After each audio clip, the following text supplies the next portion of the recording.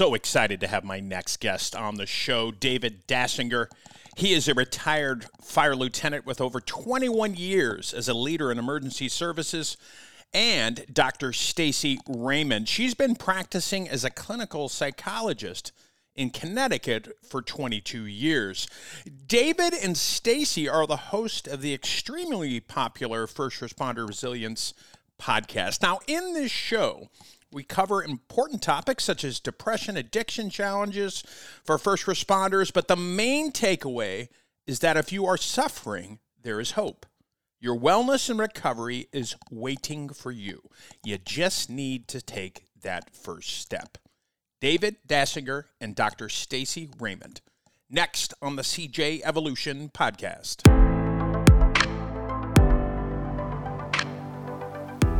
Hello, everybody. Welcome back. Thank you for tuning in to the CJ Evolution podcast, a top show, top because of you, the listener and supporter. Thank you for tuning in. And for all the first responders out there, yes, that includes you, thank you for what you do.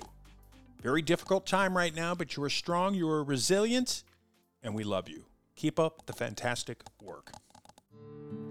What makes Shatterproof a very unique program is it's one of the only programs in the country that first responders can go to that is 100% all first responders. Everybody's in pretty bad shape when they get here. And then 30 days later, when you can see the transformation and the difference in people when they've had 30 days of counseling, working with therapists, working with a psychiatrist, getting the neuro treatment, doing the breath therapy that's done here. The transformation that happens with the clients is really humbling to be able to work around and see, because people are getting better here. And it just shows that there's a need for the first responder community to deal with behavioral health issues and take them seriously and offer treatment to people that may need help out there. They should be afforded the ability to come get help when they need help. It has gotten better, but we still have a long way to go. Thank you, Jimmy Keefe, for that inspiring and motivational message about FHE Health and our Shatterproof program. Jimmy works down at the Shatterproof campus. Thank you for what you do, my friend. If you are suffering or you know somebody who is, please have them contact FHE Health. They can contact me directly at 303-960-9819 or 844-650-1399. FHE Health, where hope becomes healing.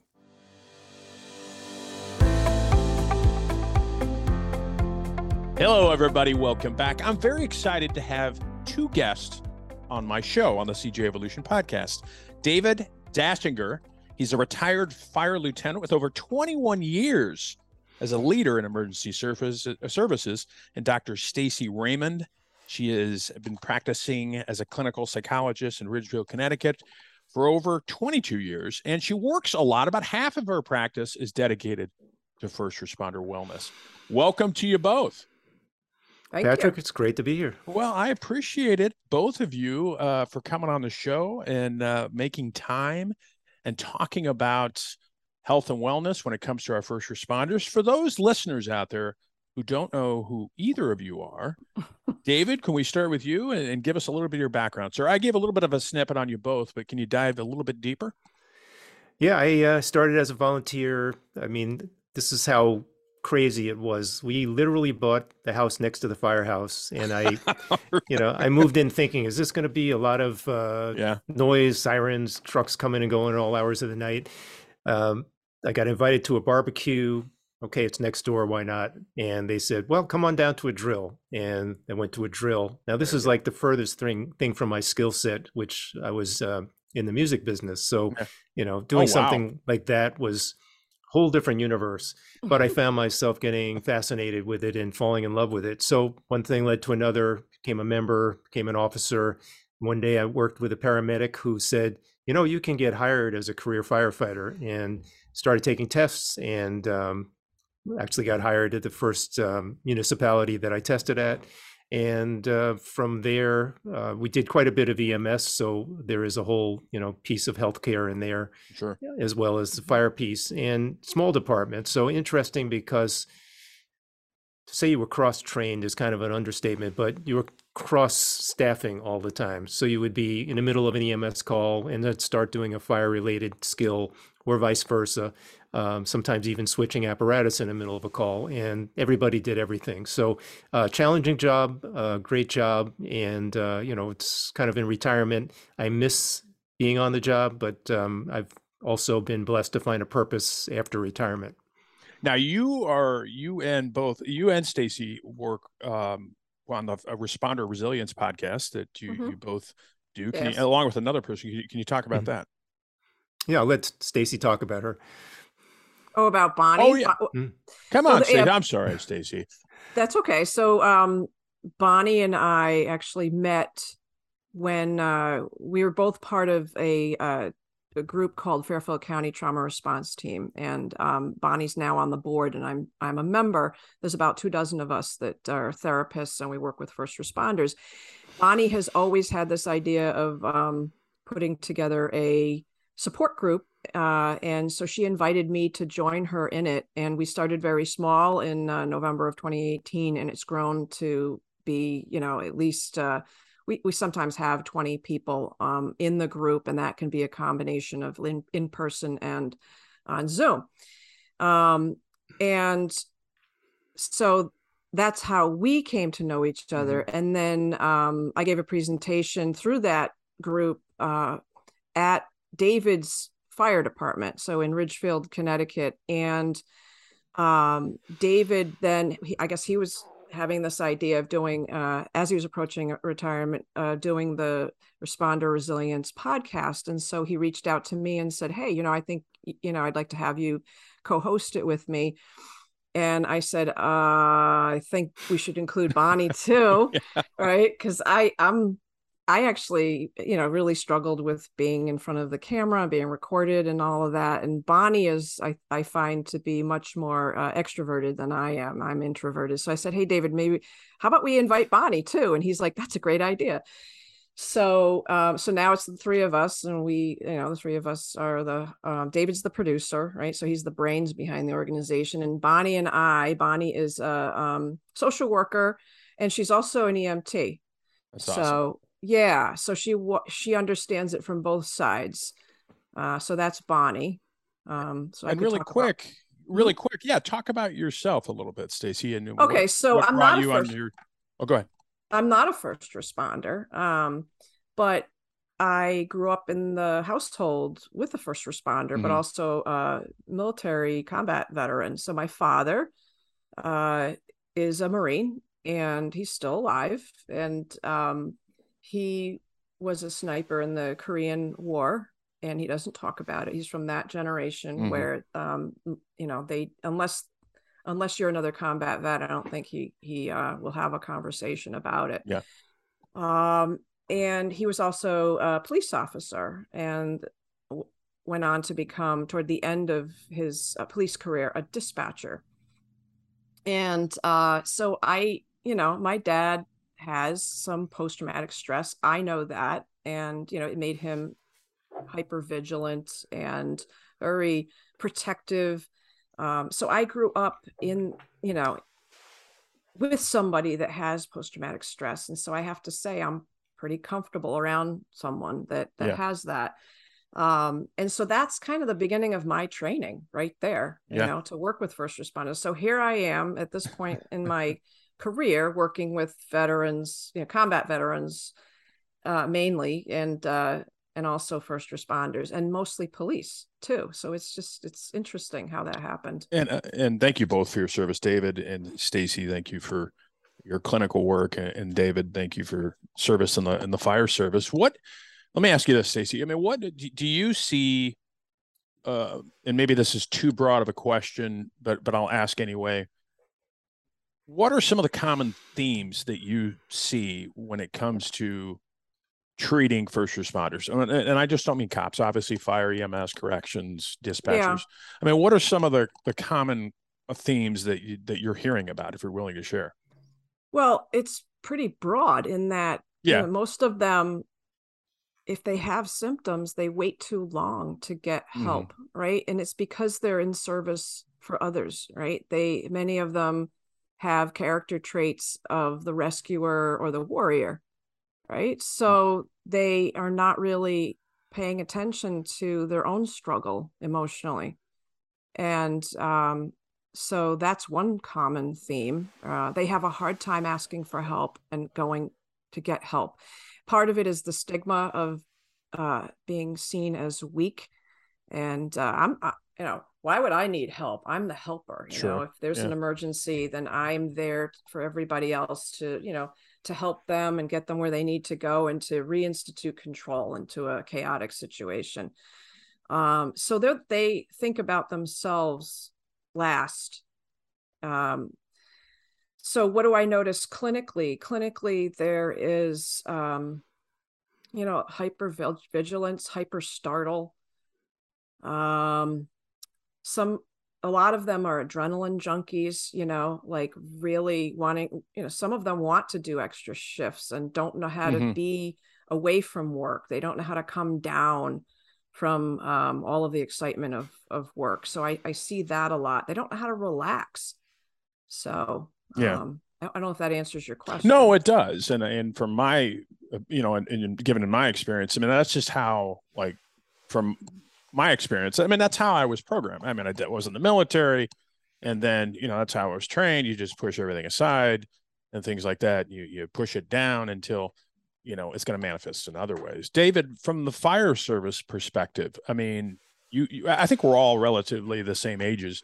I mean, is there anything, or was there anything when you were going through to help mitigate, some of the stress and pressure that, firefighters felt? And do you think they're getting any better with this? Well, it's a very pertinent question. And I think one of my frustrations as I became promoted was that we were never trained or given any easy resources when there was a problem, not only for us personally, but somebody that was in our supervision. And on the flip side, as we talk to more people on our podcast, we're seeing more and more that there is good movement in terms of people being willing to talk about mental health issues, being willing to seek treatment, available resources for substance abuse, for suicide, whether that be a hotline or a inpatient or even at home, a rehabilitation program. And just the fact that the Fairfield County Trauma Response Team makes these visits to police and fire stations. I'm not sure, do you guys do EMS visits like I haven't, but Bonnie has definitely. And she's the person to do it because she's an EMT. Right. So they're making this outreach, which is making firefighters, police and EMS personnel aware that the trauma team exists, that they're there for a critical incident, but they're also there as clinicians and therapists when an individual needs that kind of help. Now, for me personally, to actually meet Stacy or see her speak in my department was huge, because all I knew before that was EAP. If you have a problem, EAP. I didn't know that there was trauma-informed psychotherapists out there. And now Stacy's making a presentation. I found that I could, felt comfortable going up and speaking to her, and then going to attend her peer support group that she runs with Bonnie. Just having that connection, to me, was a giant leap in terms of mental health, and being able to know that there's somebody out there that I could talk to if I needed, or if I had a guy in my shift who needed help that I could refer to. And so that's, I think we're on the leading edge of a wave where mental health stigma and ability to address it is changing in a positive way. And I think a lot of it is a cultural thing, David, and Stacy, you probably know this too. I mean, the culture on what I'm talking about is within the organization. Every organization has kind of different cultures, but I think from a law enforcement perspective, I talk to a lot of cops where they often complain that, they're getting lip service from command staff. And I was command staff when I retired. I mean, that they're just getting the lip service. Yeah. We care.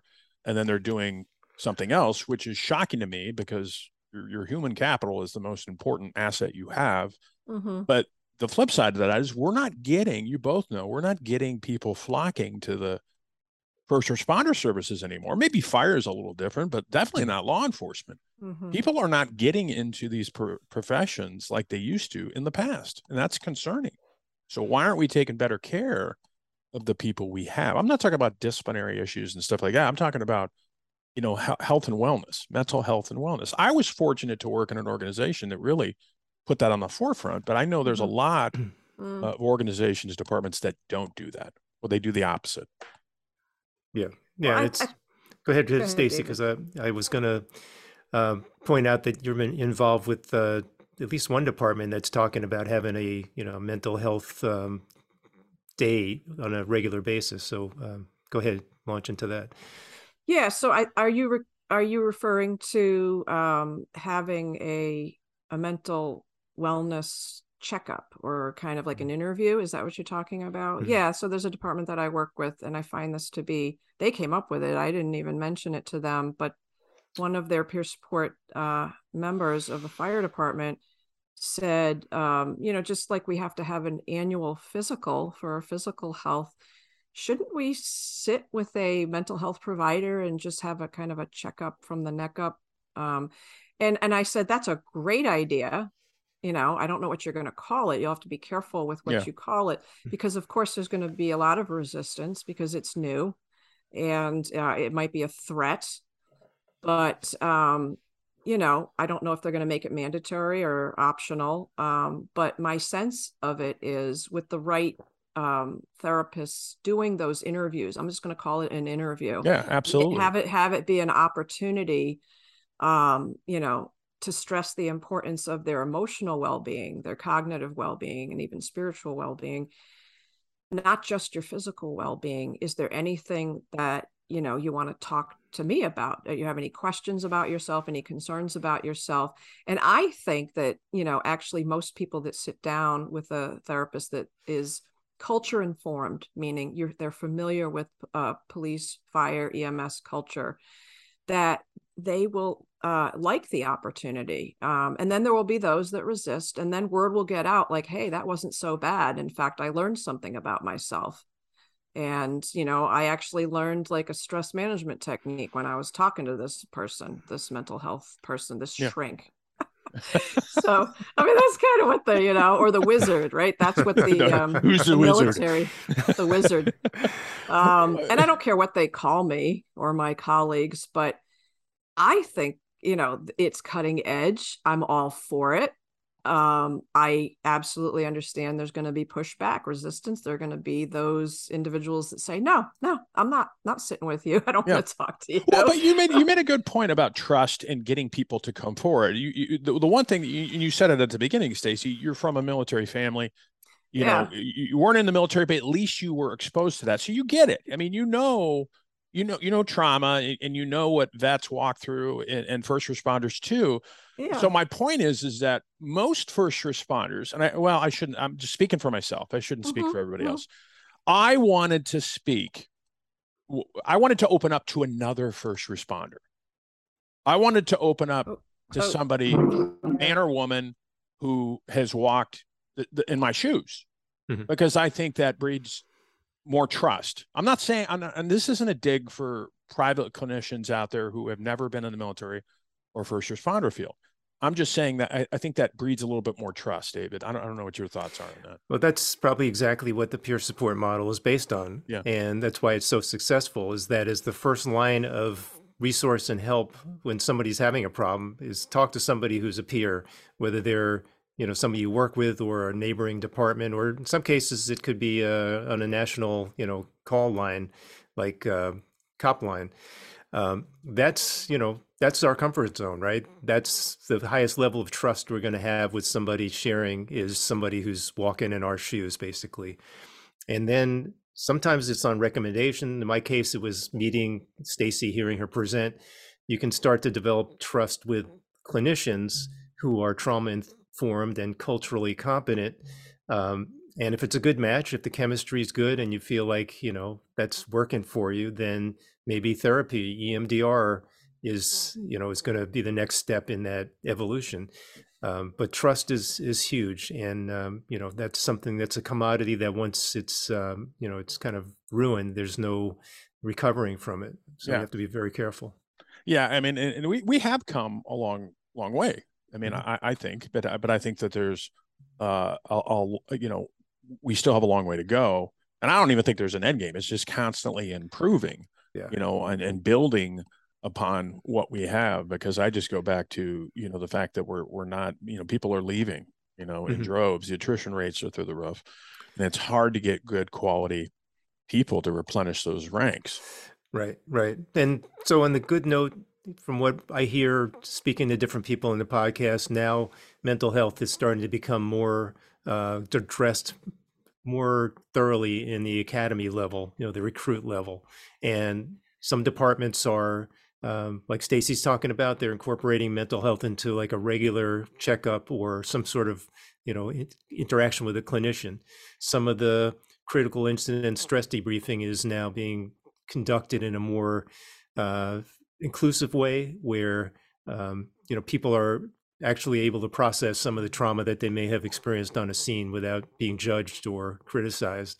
And so we're taking baby steps, but I think overall, unless my view of this is really skewed because I'm only talking to the people that are part of the, the solution to all these issues we're talking about, I really feel hopeful that that part's moving in a good direction.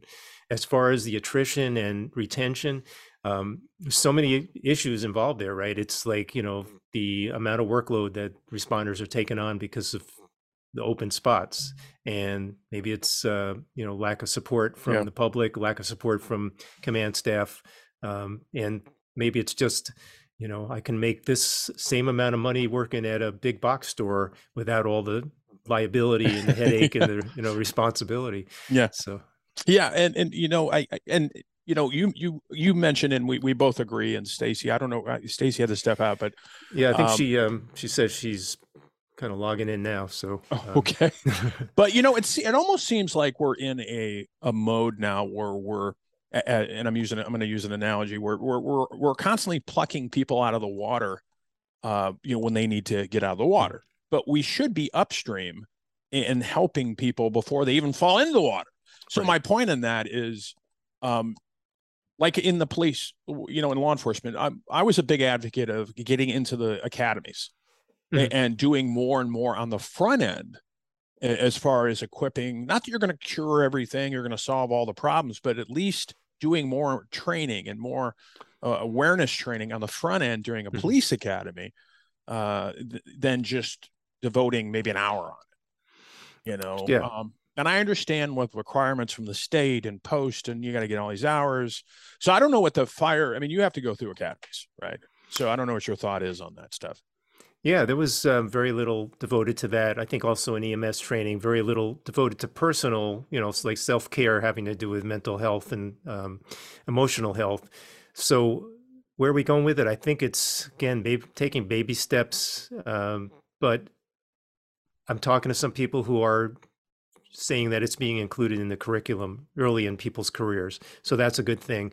But more importantly, like you said, Patrick, we got to train on so many things. Like if you're a fire EMS department, it's hard enough to just keep up with all your EMS training requirements and recertifications, let alone your fire training and certifications. And then if you pile on top of that, well, now we have to do mental health, training and wellness and peer support and whatever else is included in that package.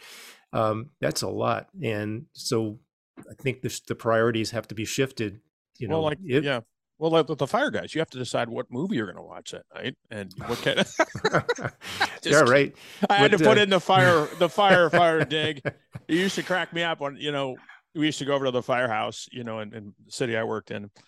Man, they had all this stuff. They had, big, huge screen TVs, recliners, the recliners, and I'm like, what the heck? We don't get anything. But you got, I like the fight, where there, you go out, you go to a call, you run into a call, and then you come back and you decompress, whereas cops, and I'm not saying we're better, it's just that hyper, you said it, Stacy, at the beginning, the hyper vigilance, it's always there. I'm not saying fire isn't there either, but for law enforcement, it's always there, and it's how do you turn it off?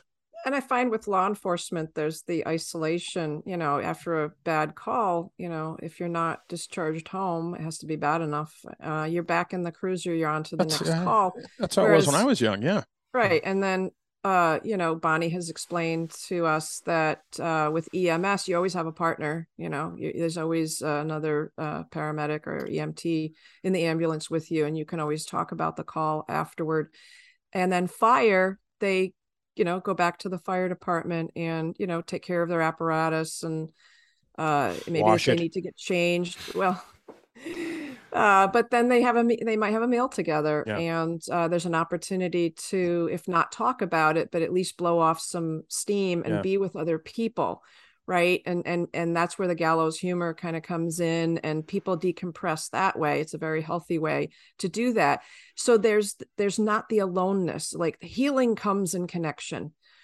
It comes in connection. Isolation is the worst thing after you've been through trauma. Isolation, extended isolation is it's really when your mind goes off into the weeds, right? And you keep seeing it, you keep hearing it, and you start wondering, why am I having this problem? What's wrong with me? And I can just see how police are so much more plagued with that because of the isolation than fire and EMS. So yeah, I mean, you make a good point. I never really thought about it, but most departments out there are solo cars. I mean, they're they have people they show up on calls with, other cops, but I was a solo car. I didn't have a partner with me or anything, unless you're like a big agency like LAPD or Chicago. They ride 2-man cars. But you're right. I mean, not that you can't go back to the PD and talk about it, but you made a really good point, that you're always with a crew, like in the fire crew and EMS, whereas law enforcement, a lot of times, or okay, you do a call and you're back in your patrol car, you're off alone. So you made a really good point. And I was telling, Dave, before we started that, I suffered, I ended up in treatment because as you mentioned, like isolation, I thought it was just something I needed to do. I used to get off, didn't talk about anything, just go isolate for about an hour, but it's not healthy, obviously.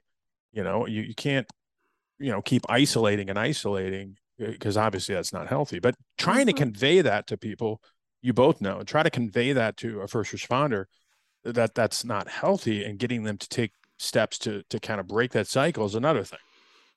Right. And how do you do that in police work? Like, just by design, since you're, say, in a single person car, how do you build in some social interaction where maybe a couple of officers can speak after a call to diffuse, decompress?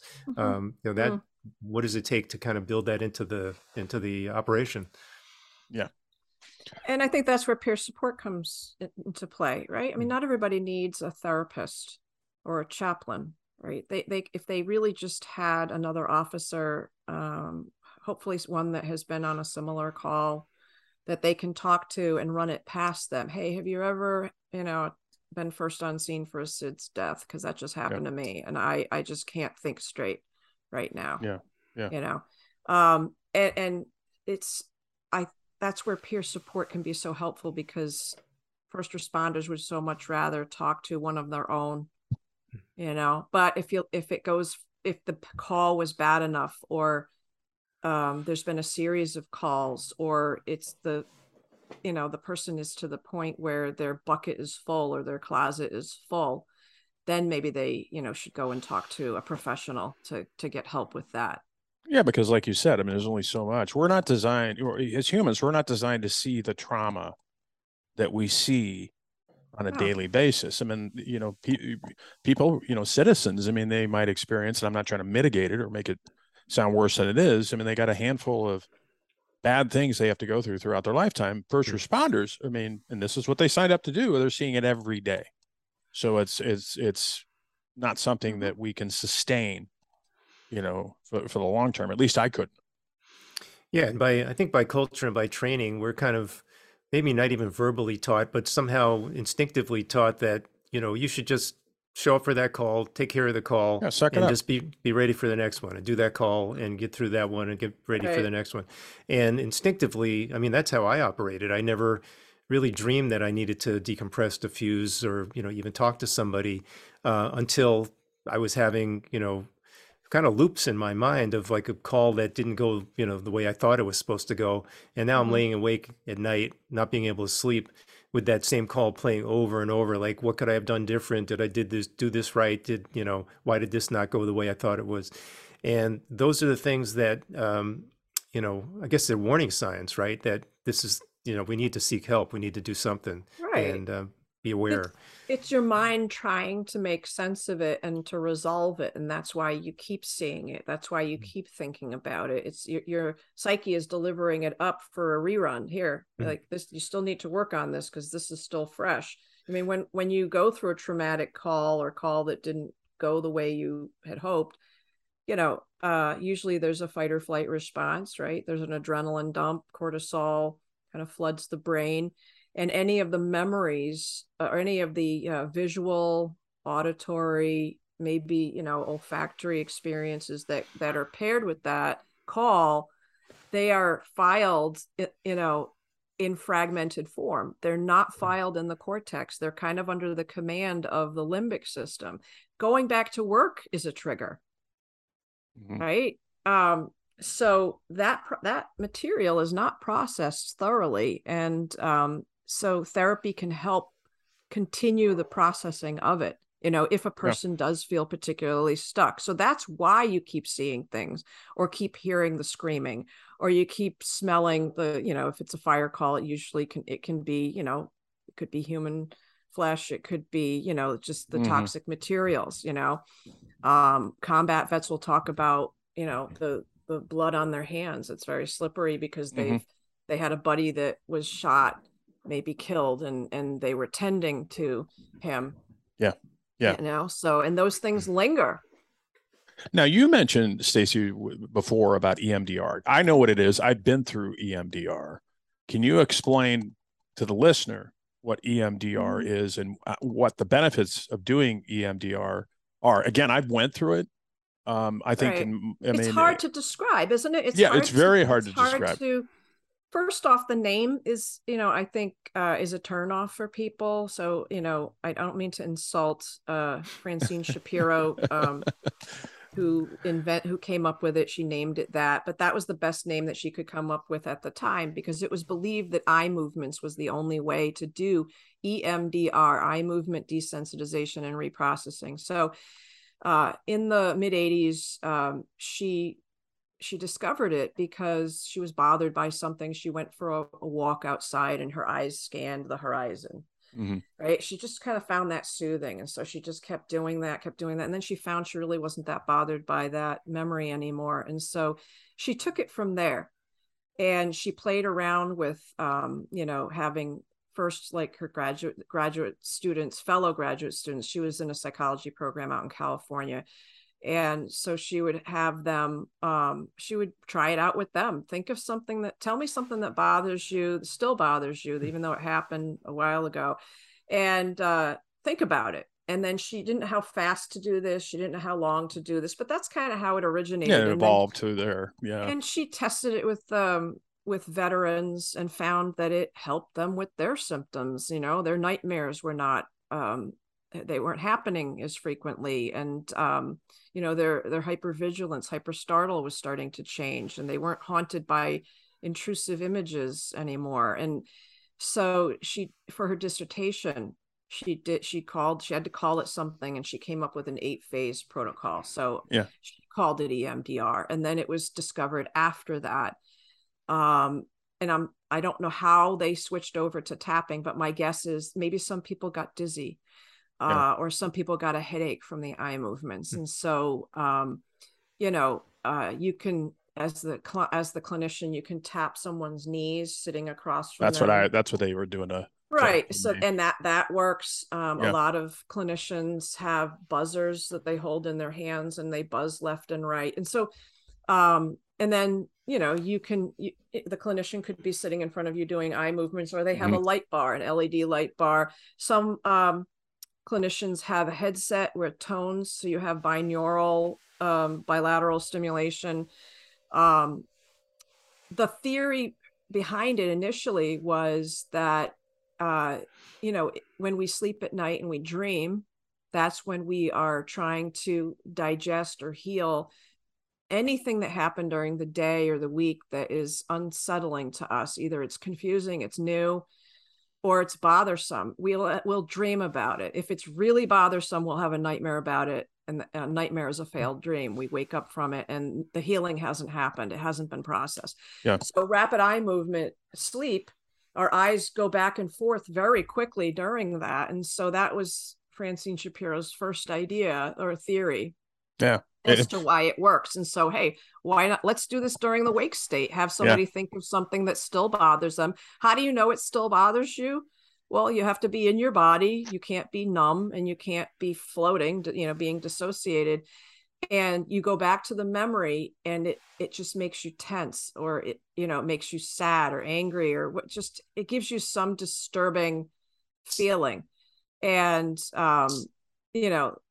we can ask the person to focus on that. And then, this I'm simplifying it. There is a process. Sure. You do an interview with you do a history, you make sure that they're ready for EMDR. You don't just jump in and do EMDR. And there's a series of questions to find, okay, what's going to be that first memory that we work on. And then there's questions after that.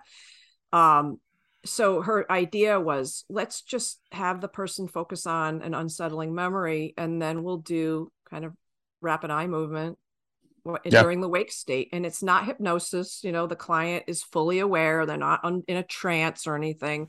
They know exactly what's going on. And what we tend to find is that it's about 3 times faster than talk therapy. And I find that it goes a lot deeper than talk therapy, in that sometimes, there's like a full body shock that happens, whether let's say a car accident, or a rape. And talking about it is not going to kind of clear that from your nervous system. It's not going to clear it out of your body. But there's, EMDR is considered a bottom up therapy, where we focus on the body. What do you feel in your body? Where is that emotion rated on a scale of 1 to 10? And then what's the negative belief that you have about yourself?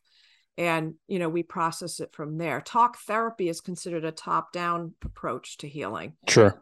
Right? But if you think about it, trauma is not lodged in the cortex. So talking about it is kind of a backwards way of getting to it, in my opinion. Trauma is lodged in the limbic system. That's amazing how, thank you for that explanation, Doctor. It's amazing, like when Dave and I were talking a little bit about this, when he and I got on this, we didn't talk about things like mindfulness and EMDR. We didn't know any of this stuff, at least I didn't. Yeah. But it's amazing what we're doing and what we're discovering now, that we can use is, for different treatment modalities like EMDR and RRT. When I went through treatment, I went through EMDR, RRT, I did neuroscans, I did neurostimulation on my brain. All these, now they're talking, you both probably know this. Now we're learning, and because you're a clinician, doctor, they're treating certain patients with ketamine and other things. And stuff like, I was like, a couple of years ago, I'd be arresting for people for this stuff. And now we're using it. Well, I'm not treating people with low dose ketamine. It's low dose ketamine. Well, that's what I mean. But the point is now as we progress and we evolve, we're figuring out that, look, there's some medicinal and there's some clinical. Right. With psilocybin. Right? Yeah, magic mushrooms, and also MDMA, which is the non-street version of ecstasy. Yeah. Yep. But Dave and I were talking about mindfulness, right, Dave, and meditation, and I made the joke with Dave, a couple of years ago, or maybe a handful of years ago, I would have been laughing if somebody said, "Why don't you try meditation?" I was like, "What?" Right, and that's what we were talking about earlier. Is that the word meditation almost has this, connotation of, somebody in yoga pants sitting cross-legged in front of a waterfall and, in a lotus position, all this stuff. And, and you have to be doing it for 20 minutes at a time or a half hour, and no first responder. Longer. No first responder is going to be able to pull over the police car next to a waterfall and put on the yoga pants. It's nuts, right? And even if you could do it at the firehouse, nobody's going to, maybe somebody does someplace, but most people I know would never, say, I'm going in the back room to meditate, call me in 20 minutes. So the good thing is that, in some of our work with meditation, which is sort of a side thing from everything else I'm doing, we've adapted a certain kind of meditation specifically for first responders that can be used in the middle of a stressful situation, even while responding. Like, I've used some of them in the fire engine responding to a call. And so there's a whole opportunity there to bring whatever you want to call it, meditation, mindfulness, present moment awareness, de-stressing, calming techniques to first responders so they can do their job better, so they can make better decisions. Because let's face it, when the shit's hitting the fan, you got to, get whatever information you can and have to make an informed decision that could be life or death, or at least have huge consequences. Why not, take advantage of every tool that you can to make sure you're able to be clear and present to make that decision. Right. Yeah, you're right. I mean, it's the more tools we have, the better off we're going to be.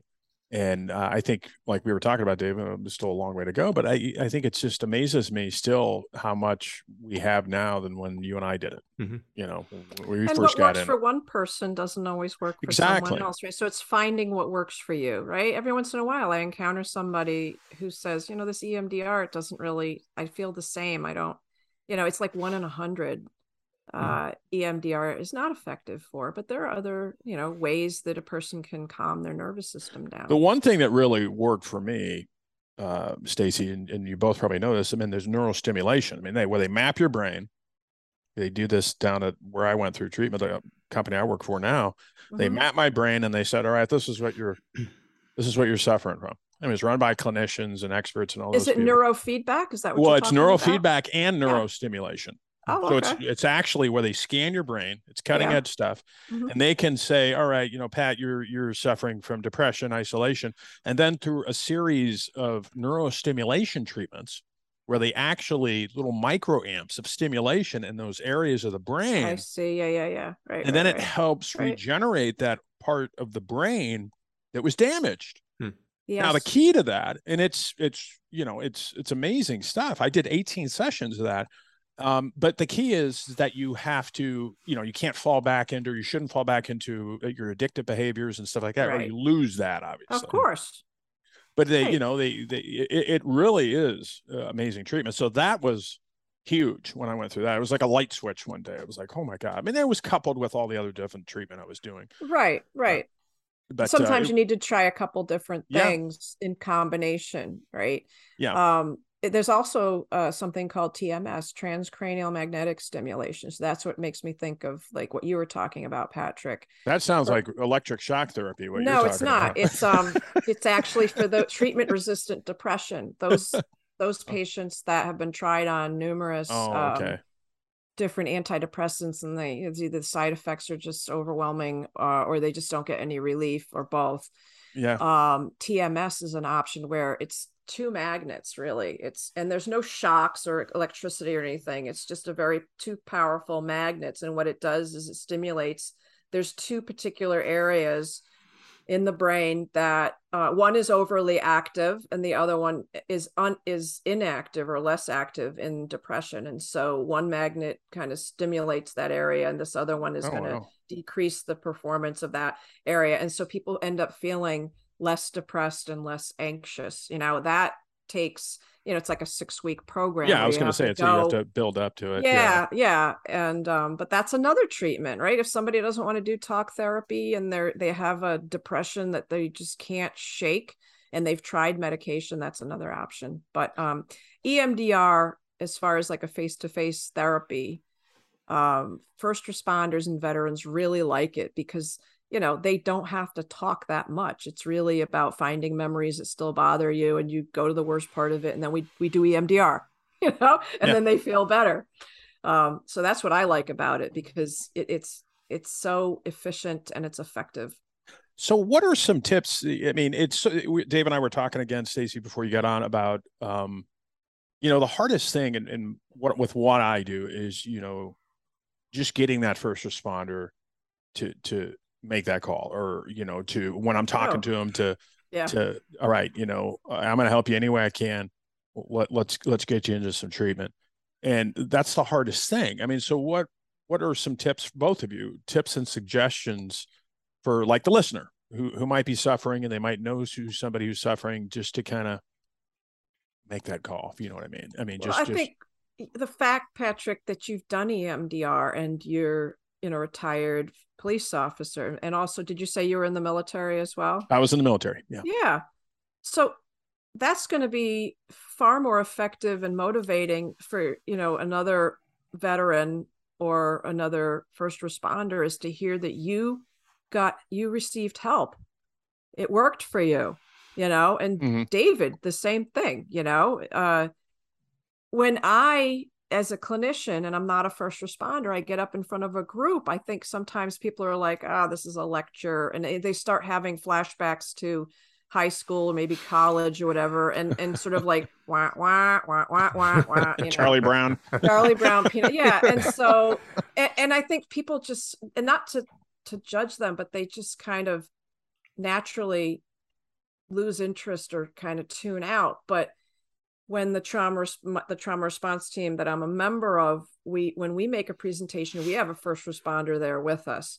And let me tell you, that's the one that they're listening to. And it's a first responder who had the guts to get treatment. And they're saying, this is how bad I was, before treatment. I was drinking. My wife and I weren't talking.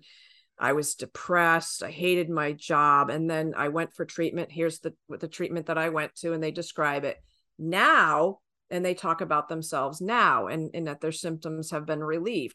That is an effective motivator. Yeah, I would agree. And it does help.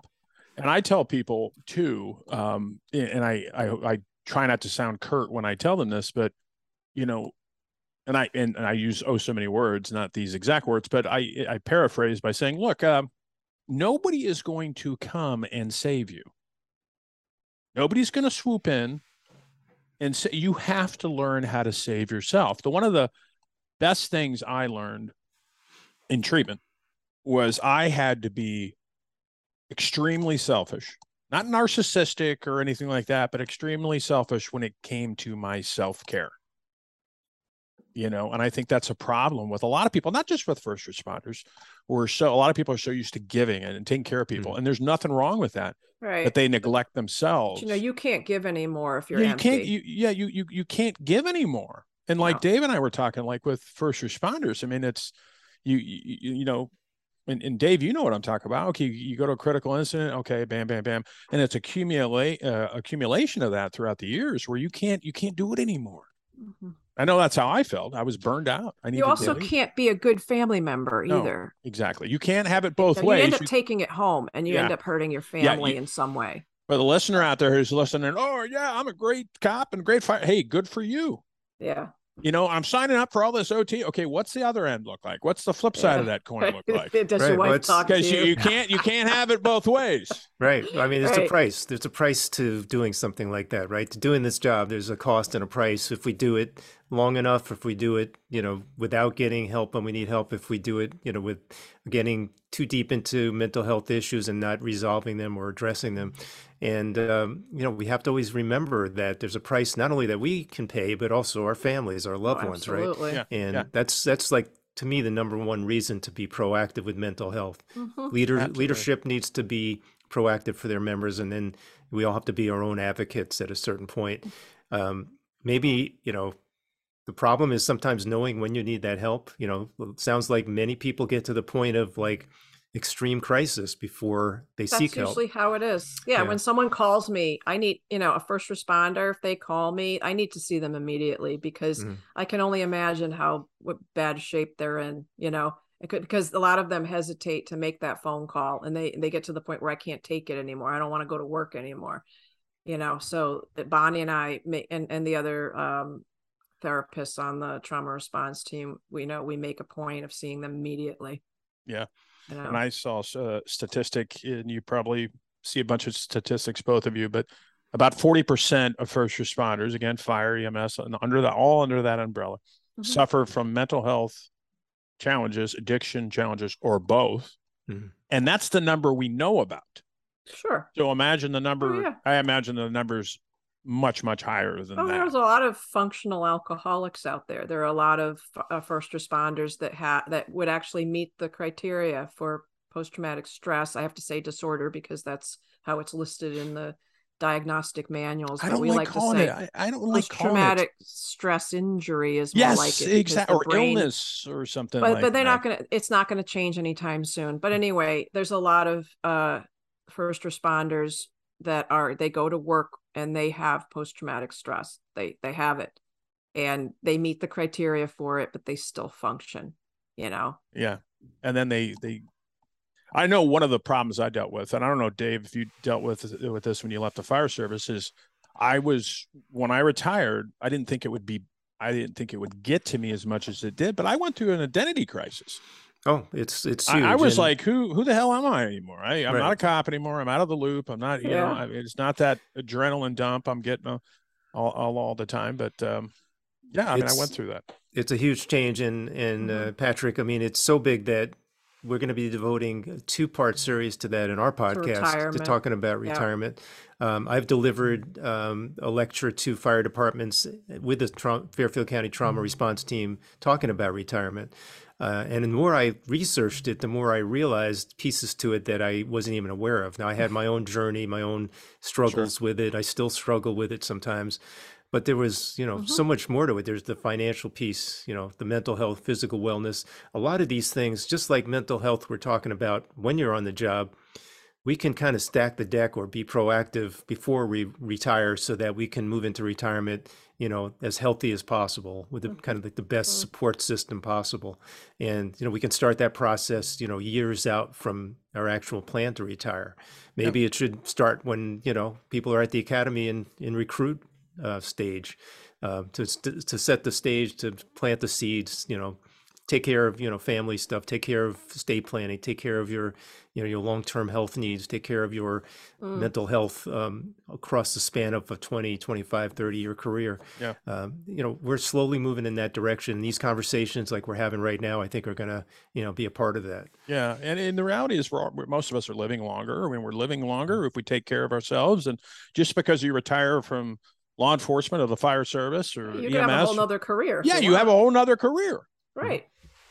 What I wanted to add is, part of the struggle and when we do this podcast on retirement, we'll talk more about it. But the for police and fire, I don't know what the statistics are for EMS, but that first year out is one of the most difficult, and the suicide rate for retirees for both for police and fire is highest in that first year out. So we need to look at that, and we need to to David's point, address it way sooner than it gets talked about. Yeah, because from my experience, I just went through an identity crisis, and there was some other stuff going on, but you're no longer in that mode. At least I wasn't, where you're, it's that, getting in the uniform on and doing this and doing that and doing that. I didn't lack of structure. Yeah. Lack of structure. Now it's like, what do I do? What do I do? How about lack of being needed? Yeah. That's a good one. Lack of being needed, wanted, feeling like you're making a differance. Yeah. Purpose, yes. Purpose. You're no longer part of that team. And, there's a certain amount of pride, I think, and even I'll go so far as to say ego in being a first responder, cop, firefighter, paramedic, EMT, dispatcher. I mean, that is, in some ways, it's, as we say, the greatest job in the world. And there's a reason we say that is because, you are in this unbelievable position to, be part of a team of people that is going out there and dealing with adversity with the tools to solve people's problems, or at least help to solve their problems. Right. What greater level of being of service really than that, where there's can always, usually or often be a positive outcome. And so to set that aside one day, you're not going to work anymore. You're no longer hearing the tones. You're no longer putting on that uniform. You're no longer responding in the vehicle and being part of that mission. It's a huge thing. And, it's, and I tell people too, that no matter, I tell first responders, and I talk about this on my show a lot, is the majority of people out there, I would say the vast majority of Americans, maybe I'm just naive, support first responders. because I think that plays into a big part into the mental health. It depends part of the country. Yeah, it depends on the part of the country. Yeah. But I think there's that silent majority of people that want to speak up and want to say, look, I support fire, or I support EMS, or I support our vets, I support LEOs, but they're afraid to do so. But I think the vast majority of people still, maybe I'm just ignorant, maybe I'm just naive, but I think the vast majority of people out there still support law enforcement. They're just afraid to be vocal about it. But you're right, Stacey. It depends on where you're at in the country. Yeah, because of the the racial issues and the excessive use of force. That it's really just a very small percentage of police officers that have behaved in that way. Yeah. It really leaves a bad, it leaves a bad mark on law enforcement for everyone, and that's unfortunate. But now with social media and stuff like that, now we didn't, when I was a young cop, and Dave, when you were a young fireman, we didn't have any of that stuff. We had our issues, but now you're just bombarded from all different sides with social media. Now, everybody just chiming in. I'm sorry, Stacey, didn't mean to interrupt. No, it's okay. It's okay. And the other thing is with law enforcement, I mean, they are the disciplinarians, right? And so you're going to get, anybody that has an issue with authority, maybe they had a father that was a little too punitive or whatever, so it's just immediately if a police officer shows up, there's automatically that digging in their heels and you're not going to teach me type attitude. Whereas, everybody loves a firefighter. Yeah, everybody loves the fire guys and the firewomen. Everybody, I never see any bad posts about firemen. No, you don't see videos, of firefighters, where they're saying, they're like, oh, and look at what this firefighter did. It's the tail end of, it's the police reaction to a civilian breaking the law or doing something that then got the police officer to go hands on, right? But what you don't see is what the civilian did necessarily. You see the handcuffs, you see the suspect being put to the ground face down, and it in the videos that get posted, and so it looks like, oh, here's another police officer roughing up an honest civilian. But you're right. You're right. It's a very small percentage, Stacey. I mean, think of how many people we got in this country. What, 350 million or something like that? Mm-hmm. How many calls for service do law enforcement officers go on every day? Probably hundreds of thousands, who knows, maybe millions. Now, how many of those result in a use of force? Very small percentage. Right. Putting the microscope on something and blowing it up so much bigger than it is. Yeah, exactly. So it's just a matter of people, educating themselves a little bit more. Do officers and firefighters and first responders make mistakes? Absolutely.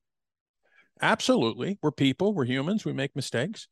But we also have that responsibility, like you said. Stacey, we have the power to detain and all this other stuff, take your rights, and God forbid have to use some sort of lethal force. Right. So we need to be under the microscope, but not. Most officers are well trained. Yeah, most know officers how to use are well that trained without hurting someone. It's just what gets advertised or highlighted. Well, that's what sells. Yeah. Mm-hmm. Well, you both are amazing, David Dassinger and Dr. Stacey Raymond. If people want to reach out to you both, I feel like we could talk all day about different things. If people want to reach out to you both, David, where can they find you? And Stacey too. David, go ahead. Thanks, Patrick. Well, the website for a podcast is probably the best place. It's called respondertv.com, and the email is info@respondertv.com. And if you send something there, it'll get to myself, Stacey, or Bonnie Rumely, our co-host. I appreciate it, David. What about you, Dr. Raymond? All right, so you might have to write this down because it's very difficult to wrap your mind around. It's drstaceyraymond.com. Hold on. Let me write that down. Can you say the first part again?